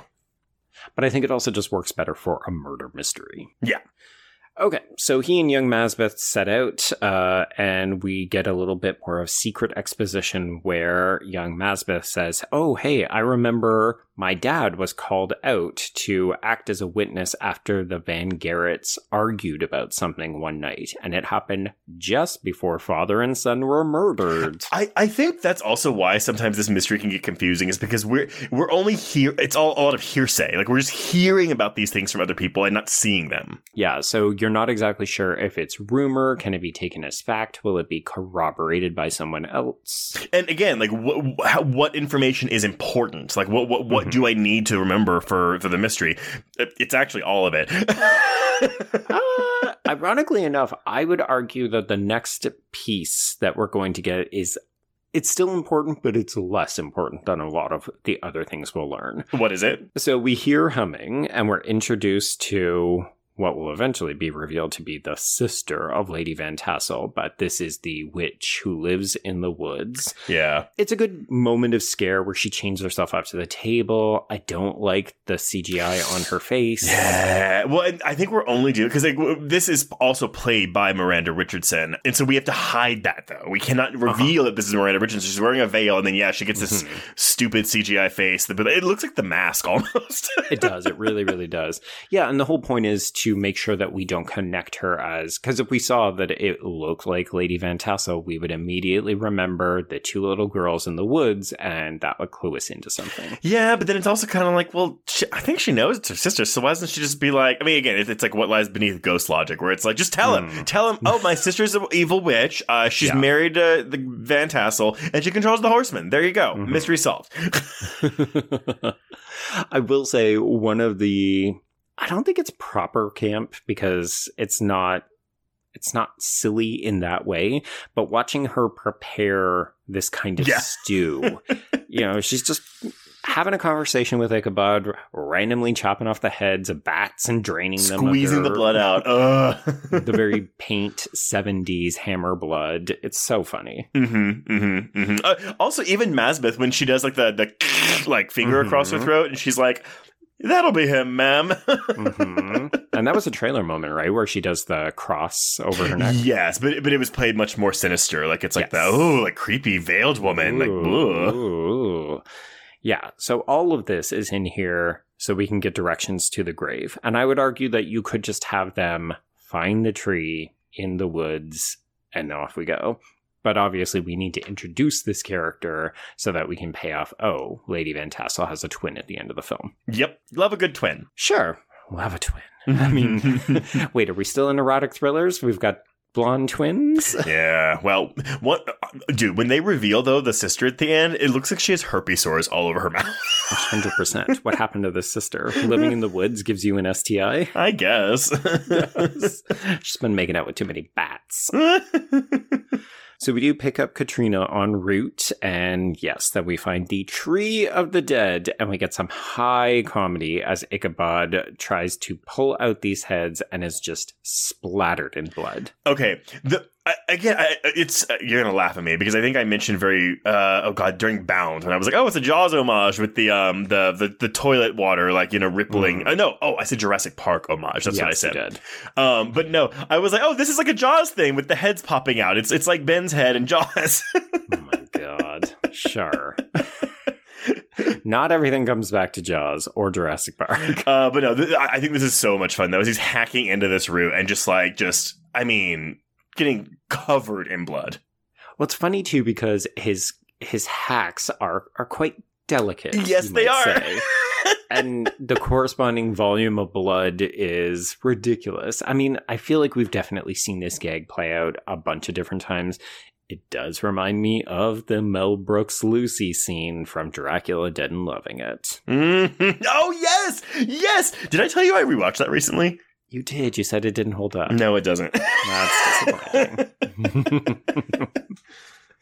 Okay, so after discovering the horseman's skull has been stolen, so we dig up the grave. Oops, we've got a skeleton but no head. Mm-hmm. And this is when the trio see the horseman spring out from the tree en route to town. This looks awesome. Like, It's amazing. This is definitely not part of the original story, and I love this little tweak to it. Like, oh, it's so cool. Mm-hmm. And of course, you know, a storm is brewing. We've not talked about the production design of these actual woods, but they built the whole forest because they knew they were going to be spending a bunch of time here. And I just think it's such an incredibly beautiful, well-used set. Oh, the whole thing. And here's the thing. It does look like a set. Like, it by design, because that's what, you know, he's going for with the hammer. And honestly, like those Universal monster movies of the 30s and 40s, the artificiality of it adds to it for me. Like, this, and it also feels a little bit claustrophobic. And maybe it's a combination of the fog with, like, it does feel like we're in a room instead of like an actual forest here. Yeah, it's weird. It's got a bunch of things that shouldn't be working, and I think it's because we implicitly, as you said, recognize it as a set, and we lean into the artificiality of it. It almost heightens it as opposed to takes away from it. Anyway, so we realize that the horseman is headed back to town to do some damage. So let's see where he's going. Oh shit. Killian and his family are on the agenda. And Trace, this set piece is one of my favorites in this movie. From the magic lantern that this sociopathic child is so excited about, to the way Beth reacts when she knows that they're in fucking danger, to seeing... I think my favorite moment is where she goes to scream and it gets cut off as her head gets decapitated. And I'm not going to lie, it's Elsa from I Know What You Did Last Summer. Oh my god, yes, it is. This is, again, it's a digital touch, actually, but it's whenever, right before the horseman comes in and like the fireplace kind of explodes behind Killian, but there are faces in the flames, which I think is really cool. What a great touch. It's so easy to miss. It's very subtle, but if you see it, like it's like devil faces in the flames behind him. Funnily enough, this is the set piece that begins the teaser trailer for this film. So like, okay, I knew watching this in theaters, I was like, oh my god, they kill a kid in this movie. Like, they advertise that. Yeah, and the best part is that you think this child is going to be fine because he's been hidden in this secret little area underneath the floor. The moment where he hears the stomping, it's all sound design of the horseman collecting the head, but only after you see her eyes through a crack in the floor. Dude, okay, so here's the thing. I wrote in my little letterbox review this. I was like, this is a lot meaner than I remember it being. Like, and again, it's not like a super gory movie. We are getting decapitations. There is blood, but like some of these kills, I mean, again, like the way Phillips' head gets stabbed is mean, but like this kid seeing the dead eyes of his mother's severed head looking at him through the floorboards is just mwah. Oh, love it. Great. It's also, I mean, I know that you said you haven't really loved the Ichabod flashbacks, but the way that young Thomas here looks at his dead mother and the way her eyes still have almost a sense of life, but they're also very, very clearly dead, is very anticipatory of how Ichabod will find his mother's body in the flashbacks. I think you're right. And while I do kind of lament the fact that we don't see this kid get decapitated, I do love that we at least try, because we'll see when Brom walks up, the horseman's walking out, and he's in the process of putting the kid's head in the bag. Yeah. All because this little kid had to make a startled sound over his mom. God. I mean, again, the only reason she is dead is because she told Lady Van Tassel that the widow Winship told her a big secret. And she said this right in front of her husband. What a goose! I love how much delight you get out of that, and I know other people are feeling the exact same way. Well, I also love, though, like, we don't even know what the secret is. So, like, she was just doing her due diligence, because like, it could have been like, oh, she told me that she, I don't know, she paid 5 cents more for carrots at the market. What a goose! Also, what are you saying in that conversation? You say, oh, yeah, the widow told me a big secret. Bye. Just walked away. How interesting. Will you excuse me? Was that my husband calling? I've got to go. Oh, I have a headache. I'm sorry. I'm going to go get some firewood. A case of the vipers. I need to go and dose myself with some cocaine for this migraine. God. Okay, so yes, it's time for Brom to try for a hero moment. So he decides he's going to engage the horseman as he tries to get away, and Ichabod is there, and he decides he's going to help out, and we get this fantastic sword axe fight on the bridge, even though Ichabod tells Brom, hey man, you don't need to do this because he doesn't want you. But Brom's got to be a hero, and he ends up getting sliced in half. Yeah, it's a long shot, so again, it's gory. Like you see the two halves fall apart, but it's not like we're not seeing intestines spill out. Yeah. I actually really like the moment where we hear the footsteps as they're looking down, like through the covered bridge, and then he jumps behind them. Yeah, I mean, we've not talked about Ray Park except to make fun of the fact that he was Darth Maul. The level of physicality that he manages to imbue in this horseman without the adage of having facial features that he can, like, he still manages to make the horseman feel like a proper character with personality.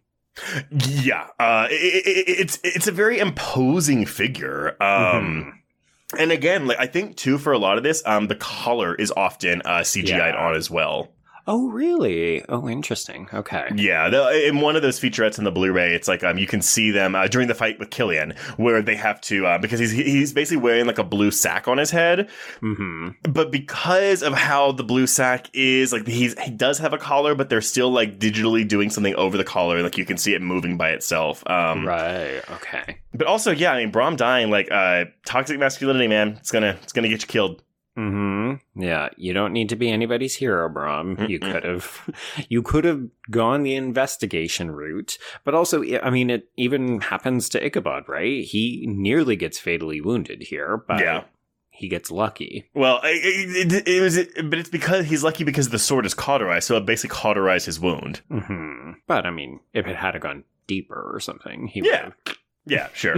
I love that the horseman was like, "Look, y'all, just let me go." I'm not here for you. What are you doing? Just let me pass. But I guess at this point, though, we don't know yet that someone's controlling the horseman, or do we? No, we don't. It's all still. I took it out of my notes. There's a point where I think it's after this that Ichabod figures out that it's not random anymore because he has to look at the family tree. Yes, because he's like, what do the victims have in common? And then he starts to, and then that's when he says someone's controlling the horseman. So honestly, too, that's why if you're watching this the first time and you don't know, someone, because you don't even know you're watching a whodunit when it's happening because you just think, it's just the horseman. Yeah, you think that this thing is just riding into town, killing people, no rhyme or reason. So I think that honestly, some people also might overlook certain pieces of dialogue because they're not on the lookout for it. Exactly. Yeah. You don't know what kind of movie you're watching until, oh shit, I'm watching a whodunit. Yeah. So Ichabod faints again. When he wakes up, Katrina is brewing him what I put in my notes as milk of the poppy. Basically, right? She's basically just looking to knock him back out so that he can get some rest. And this is where we finally get the resolution of his repressed memories. So yes, his father murdered his mother by throwing her in the Iron Maiden. And then he was so traumatized that he stepped back and slammed his palms onto, I guess I don't know what you would call this chair. A spiky chair. Spiky chair. Here, let's see. Spiky chair, medieval torture. Mm-hmm. Oh, an iron chair. So we got an Iron Maiden and an iron chair. There we go. So he gets to... I mean, I kind of like this idea that he literally carries his trauma around on his palms for the rest of his life. He can never forget what happened to his mother. And as a result, it drives him to a world of reason and science. Yeah. I do also... I like the scars on his hand. I think it's a cool little look. Yeah. Yeah, it's understated. It's not something that we go back to a billion times. We show it once, and if you forget about it, you'll remember it after you see child version of him do it here. Yeah, exactly. So, we're doing more stuff where they're falling in love, but when he wakes up again, she's gone, and he's being tended to by the lady of the house, which is strange. Her, second line of the whole movie. Mm-hmm. I mean, it's almost easy to forget that this is a character in the film because she's not been seen in quite some time. Well, and that's a thing, too, because if you're an American in 1999, you don't really know Miranda Richardson from American films. So and she's not a character actor. She's an actress with a capital A. But also by this point, she's already killed the servant girl. Mm-hmm. Yes, that's why she's tending to Ichabod, because Sarah has mysteriously disappeared. It's so hard to find good help these days. So this is when Ichabod remembers to look at the Van Garrett family tree. So he and young Mazbeth visit the notary, and this is where it starts to unravel, Trace. So we realize that 4 of the elders, the magistrate, the doctor, the notary, and the Reverend, thank you. Mm-hmm. They all knew about Van Garrett's secret marriage and baby to the widow Winship. And of course, the document we saw at the beginning of the film was him bequeathing his fortune in a new will to the widow. Which pissed off his son. Mm-hmm. Well, rightfully so. Dad, you've known this woman for how long? And so basically that's the whole thing. So when the son wouldn't sign to be a witness on the will, he had to bring in Mazbeth, which is how Mazbeth was connected. And so they all had to die. But then all these elders, again, Phillips is dead because he helped out Ichabod. Reverend is in Lady Van Tassel's palms because he's fucking her. The doctor is in her palm because he's been fucking Sarah, although not anymore. And then, Notary's just scared shitless. Yeah, all of that. But of course, Ichabod doesn't know any of that just yet. No. So his big thing is, who stands to inherit if all of these people die? That would be Baltus. Yeah, Baltus Van Tassel. So he goes home and he finds Katrina in his room, and she's been looking through some of her things. He also finds a tarantula in a moment that seems just there to be scary and spooky. But the tarantula does reveal that there is an evil eye under his bed. Also, this Mazbeth kid, dude, you should read that book because clearly it's not the evil eye. Mm-hmm. It's a spell of protection. But if you think about the fact that no one likes witchcraft or they don't trust witches, you wouldn't be reading anything about this. So this just looks like a pentagram. I feel like, though, you would, and I think because I feel like you would assume. God, I don't know. I guess do you think some people are watching this going, "Oh, it's the mom. The mom's doing this. She's doing this stuff under his bed." No. I truly do think that it is Katrina who's doing it. Yeah. We'll find out eventually, but I think you're not meant to know the difference between different types of witchcraft or how people are using it. So we see Katrina in there, then we discover the eye, 1 + 1 = 2. And of course she's pissed off because she's like, my father's not the bad guy. Yes. So they end up following Lady Van Tassel. This is where they see her fucking the Reverend, marking him with her blood. His face, though, when he watches this happen, he almost gags a little bit. He's like, ew, no, don't fuck the sex pest. Jeffrey Jones is gross. Oh, God. Also, the wig he's wearing this entire movie is just horrendous. It's real bad. Yeah. I mean, this is turn of the 19th century, so we've got a lot of men with ponytails. God, yeah. So this is when Ichabod confronts Katrina. She is burning his evidence, which not evidence. It's a couple of pages of scattered notes in a ledger he's got.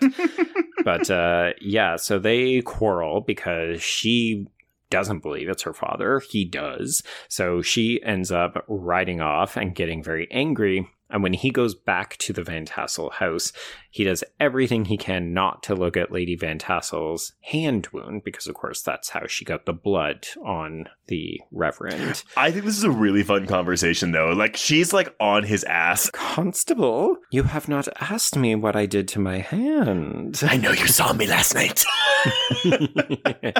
I mean, this is really where all of a sudden she was out of the film for an hour, and now she's in nearly back-to-back scenes. So if you're not starting to suspect that something is going on with this woman, I mean, at this point you just think, oh, she's an adulterer. She's not a very nice lady, but it's more than that. I think that's a better way of throwing us off her scent than the off-screen quote-unquote death. Like I think so too. Because I think by this point, if you are starting to suspect her, then you're like, oh, okay, she's just a slut. She's the slut. Just she like her controls mother. a horseman. This is also when we learned that the notary Hardenbrook has killed himself. And yeah, it's a total throwaway line. It almost feels like we could not get Michael Gough for whatever reason. I guess. But yeah, if you weren't paying attention to names, you're not going to know who that is. Yeah, he basically just doesn't appear for the rest of the film, whereas the others do. So process of elimination. Well, they're all about to die, so... This is true. But first we had to go to the woods.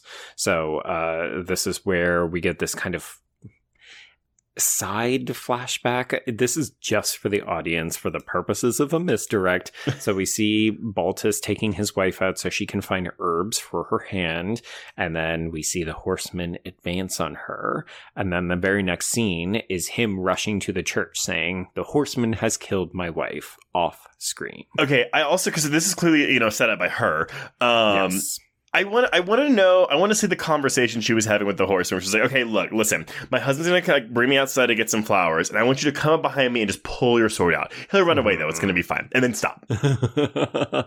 Yeah, because when we see her performing this spell and talking to the horseman later, it's very florid. It's purple prose nearly. So this idea that she could say, "Advance on me, but don't kill me, and make sure that my husband runs away."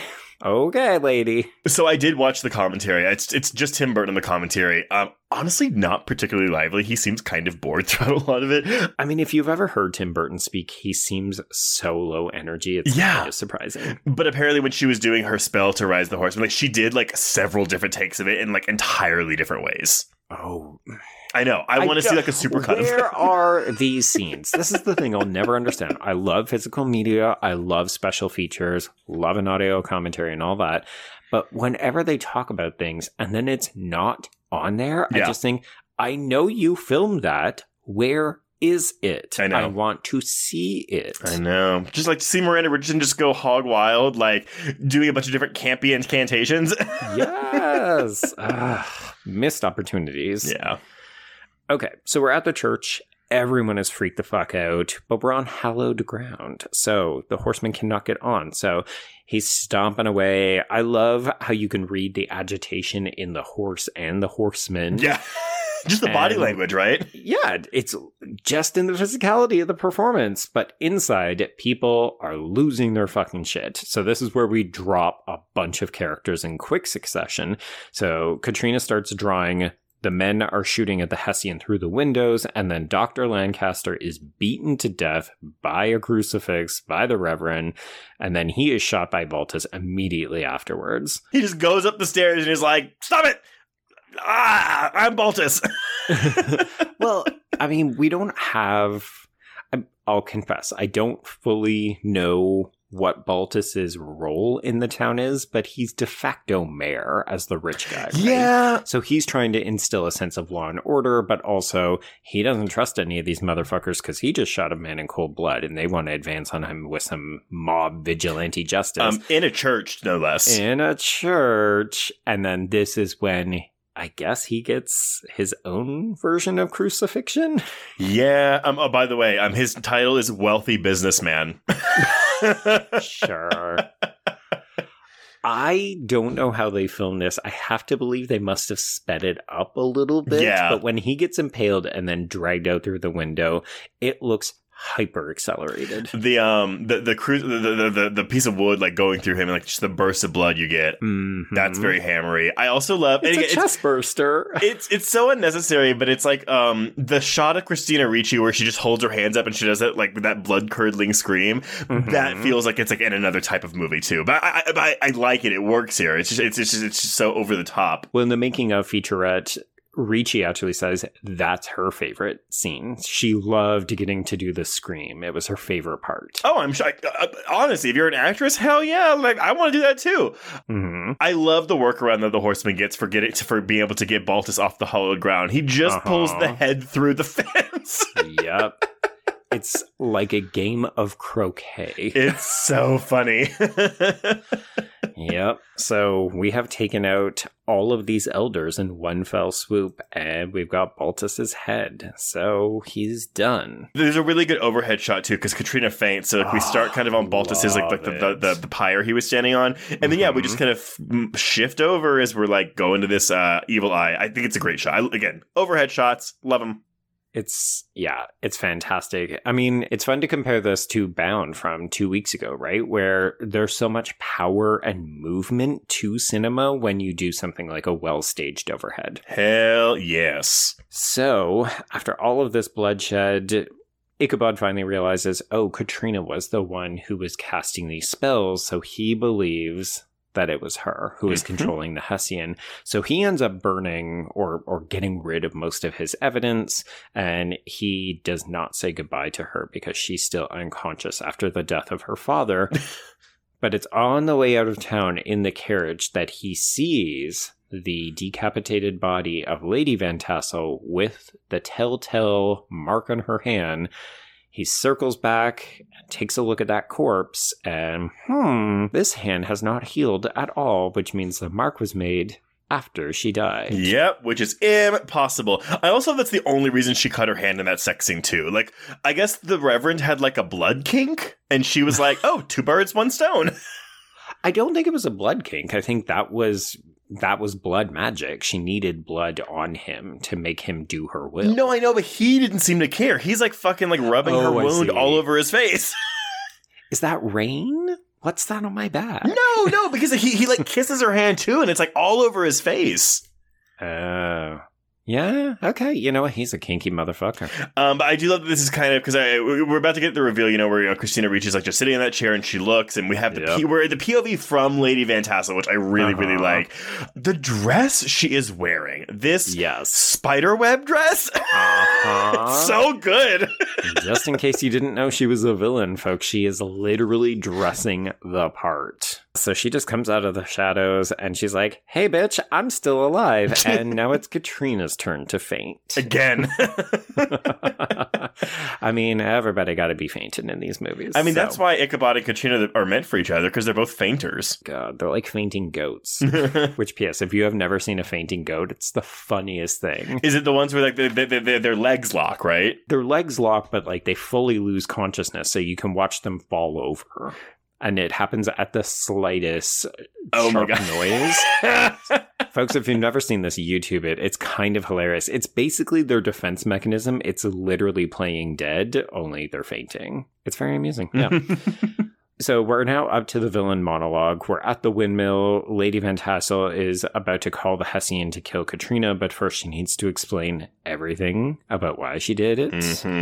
So, I feel like we've covered nearly all of this, except we do learn that, she killed Sarah earlier because, it was, like you said, 2 birds with 1 stone. But then also she did kill her twin sister. And I do love the kind of backstory that she used to live in Katrina's house. So the burnt down house with the Archer hearth, that used to be her house. And then the Van Garretts kicked her off. So they were the evil landlords. And then the Van Tassels moved in. So she hated both of the richest families. And that's why she did this revenge plan. Yeah. So the Van Tassels, and so because she did kill the mother, right?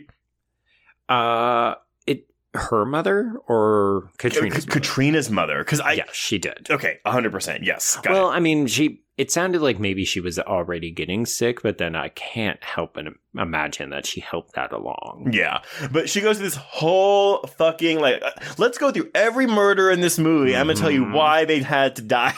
Yep. They all had to go. But she finishes, and Christina, she's just on her back, like sitting up on her arm. She's like, yeah. You have everything now. Well, I guess you're done, right? But no, my dear, you do. But again, I'm just like, okay, why don't you just kill her now? Like, why are you waiting for the horseman to come and kill her? You've already decapitated 2 people. Yeah, it's definitely a plot contrivance so that we can get to this very exciting windmill fire and then chase through the woods back to the Tree of the Death. All good stuff. But yeah, I mean, if we hadn't seen Lady Van Tassel already get her hands dirty, this would make more sense. Yeah. I do love that Miranda Richardson gets to have some like really fun head puns. So like, I mean, not even a pun. Like whenever Mazba shows up, she's like, oh, you were just in time to have your head cut off. However, when they all run into the windmill and she's like, watch your head. Watch your head. That was an ad lib from Miranda Richardson. Oh, and that's the best one of all. It's really good. Yeah, so it's a lot of action for the next little while, right? So we're climbing up. I love that there's, I think, bags of flour is what we use to set this windmill aflame. I think so. And it's really good stuff. It's exciting stuff. We're knocking the horsemen down. I think the explosion of this windmill looks so good. It's obviously a miniature on a matte backdrop, and it's fantastic. Yeah, but I mean, at least for when they're climbing, like these are the actors like actually climbing on a windmill that's like on fire. The actual thing, it was about 30 feet high and 25 feet wide, but it was a 60-foot tall forced perspective exterior that was visible to highway travelers miles away. Wow. Okay. Yeah. That's impressive. Yeah. But yeah, no, it's, this is real. I love when they climb on the sails in the windmill. Like, it's just like, oh, yay. But honestly, this fucking coach chase, man, it's really good. This is neat as fuck. And it goes not in unexpected directions, but we find innovative ways to extend it and make it exciting. So, Ichabod getting knocked off and falling onto the horseman's horse and then realizing the horseman is already onto the carriage and we're getting dragged. And then the image of the cart flipping into the woods in slow motion is amazing. And like landing on top of the horseman. This is all fantastic. Close calls with the sword almost hitting Ichabod, backing up, moving forward. Like, oh yeah, this is just fun as hell. So we end up on foot, of course, at this point. We're running to the Tree of the Dead. Lady Van Tassel's already there. It's like, I've been waiting for you. Where you been? She's like, still alive. So she shoots Ichabod in the heart. Of course, that's where the spell book will come into play in a little bit. Young Mazbeth is trying to beam her with a branch. Ichabod tosses the horseman his skull because she's gotten distracted and she's dropped it at this point. And this happens right before the horseman is about to kill Katrina. The head reanimates, so Christopher Walken is back briefly. And of course, because he has his head back, he's not being controlled anymore. He's pissed off. He's, I think, pissed off, but also sees a kindred spirit. And now that she's age appropriate, he can take her as his bride. Okay, but what do you make of this blood kiss, though? Like, this is... So this is one of those moments you said, oh, this movie's mean. And I think this is mean. It's obviously very gross, but I just think it leans into the undercurrent of weird, deviant sexuality in this movie. Like, I mean, because he just bites into her lips with this open mouth kiss. It's wild. It's the perfect synthesis of what we know of the Hessian, though, right? You know, we heard that he had a blood lust, and that's why he was so fond of just killing people willy-nilly all the time. So this idea that he would see that in her and actually act on that lust by producing blood, by biting off the bottom half of her face. Good stuff. I wish she got a line in. Like, she just screams and then it's done. I wish she got something more to say or do here. It is a little underwhelming. She's kind of flailing her arms a little bit, but it is very muffled. There's no dialogue, you're right. And then we're just jumping into the tree. Yeah, which, granted though, does look cool, and then blood just flies out of it. Yeah, I guess I always thought that he took her to hell, but we see her hands sticking out, and all that blood suggests that she just got crushed, right? I believe that she's in hell. Maybe her arm just got left behind. He's missing a head, she's missing an arm. There we go. Yeah. So after all of this, Ichabod faints one last time. And then we have your favorite epilogue. Yeah, so it's the three of them. They've left behind Sleepy Hollow. Everybody's trussed up. It's impossible not to spot the Beetlejuice referencing Christina Ricci's dress. It looks so out of place in this setting, but whatever. I mean, it's kind of cute as a bit of a head nod. It feels too after the fact. Like, if we were going to do this, I almost wish we had done it at the beginning when she was introduced or something. Yeah. But I don't know. Everything about this just feels very tongue-in-cheek in a way. And maybe this is just because I was listening to another podcast that had covered it. It reminds me a bit of the end of The Faculty, where it's just this unearned, saccharine, happy ending that doesn't feel like it matches the characters we've come to love over the course of the film. Yeah, it's just a forced... I mean, what did you say earlier? The nuclear family, right? Yeah. I mean, it's whatever. Like what? It's a very pat, happy ending, but even this idea that, I mean, I guess, yeah, they have nothing left in Sleepy Hollow, except for the fact that she would be fucking rich. Well, that's why they're in New York. I mean, is he marrying her for the money? I'm going to say yes, and young Masmith is now going to be young Van Tassel or Crane or whatever. I mean, it's super weird, yeah, unless they're taking this kid on as an actual child, like they're going to raise him. Maybe because he's fully carrying all the bags. So I'm just like, cool, there is no class critique here, or at least not one that the film is saying is bad, because he is definitely an indentured servant. Why would maybe it's an apprenticeship? Sure. You know what? That is very generous. It's a nice way of saying indentured servant. Mm-hmm. It's like an apprenticeship, like an internship. You're not going to get paid, but, you know, it'll look great on your resume. And, yeah. It's like indentured servant is the PC version of slave. And then literally apprentice is the PC version of indentured servant. You know, through the time. Back in the 1799, this was all totally fine. So I got to finish with a single quote from someone else. So okay. I read an interesting piece. If you want to think a little bit more about the way that gender is represented between the various characters, this was a nice read. It's about 5 pages. It's accessible outside of academic institutions. Mm-hmm. It's written by Susan Bernardo, called The Bloody Battle of the Sexes in Tim Burton's Sleepy Hollow, from Literature/Film Quarterly. And it's near the end of the article. She says, Sleepy Hollow joins masculine and feminine, emotion and reason in a process which requires the deaths of 10 people after the arrival of Constable Crane in the town. The confluence of all of these forces overwhelms the victims, sacrificing them to achieve the joining of Ichabod and Katrina. Oh. So it's like, basically, to get this happy ending, this love story, we had to go through 10 bodies. But I would say most of them are men, but we got 2 women, 3 women, 4 women, about half of them are women. You know what? You nearly got there. I got there in the end. I mean, you know, it sucks to say this, but it's a mainstream studio horror film coming out in 1999. Yeah, it was always going to have a pat ending, this kind of forced romantic relationship. I can't say it's not there because they're both romantic figures, and it is very befitting of less so the Hammer horror, but definitely the gothic romance that we're seeing between them. Yeah. So it's not that it doesn't fit. I just don't like it for these characters. It feels not tacked on, but yeah, I think unearned. I think I'm inclined to agree with you. I mean, again, it's a minor gripe in a movie that I have so much fun with and so much respect for, but exactly. But I feel you on that. The pros outweigh the cons so much in this movie. It's gorgeous. It's fun.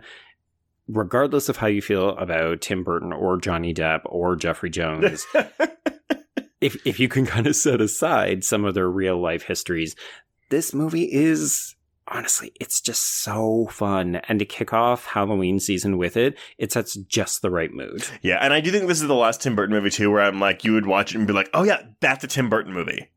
Or that's a Tim Burton movie in a good way. I'm sorry, I just really don't like his recent output. But I will say I've seen some positive things apart from the whiteness or the racial casting of Wednesday, but that seemed like it was maybe him starting to get back to the Tim Burton that we used to really enjoy. And that gives me hope for Beetlejuice 2. Yeah, I mean, we'll find out on Patreon in about a year. There we go. All right, everyone. Well, that has been Sleepy Hollow. Before we announce what we're covering next week, if you want to get in touch with us, you can reach us on Twitter and Instagram at HorrorQueers, or shoot us an email at horrorqueers@gmail.com. Find us on Letterboxd to keep track of all the films we've covered. Go to our YouTube channel to check out our interviews with various horror filmmakers, and tune in once a month to hear about our most anticipated horror films for that month. If you want to chat with other listeners, please join our Facebook Horror Queers group. If you have a moment, please rate and review us on Apple Podcasts or Spotify. It's back in October. Come on. Oh yeah, it's October. Please. Spooky season means good things to say about us. Yeah, yes, that's how it works. And if you want even more content, please support the show by becoming a patron at patreon.com/horrorqueers. If you subscribe today, you'll get about 264 hours of Patreon content, including this month's new episodes on It Lives Inside, No One Will Save You, Totally Killer, Saw 10, and Exorcist Believer. And our audio commentary for the month will be on John Carpenter's classic 1978 slasher, Halloween. 45 years, Trace. 45 years! Oh my god! Wow. Oh, but speaking of classics, Joe, what are we talking about next week? Well, I mean, the fact that this aligned is so fantastic. We've got a Friday the 13th in October, folks. So it's time to break out Jason Voorhees from the vault. We're going to talk about Friday the 13th, Part 2. Part 2. The only Friday the 13th film that I think is genuinely scary. I'm excited to revisit this because I definitely watched it when the Scream Factory, the big box set came out. And I liked it a lot, so I'm excited to see if it holds up. It's very simple, but there's a few really good touches in that climax that I'm just like, oh yeah, like this kind of nails what I want from this franchise. And we've got a gay actor in the mix. Yes, we do. But until next week, we can cross out Sleepy Hollow. Indeed. And cross out Horror Queers.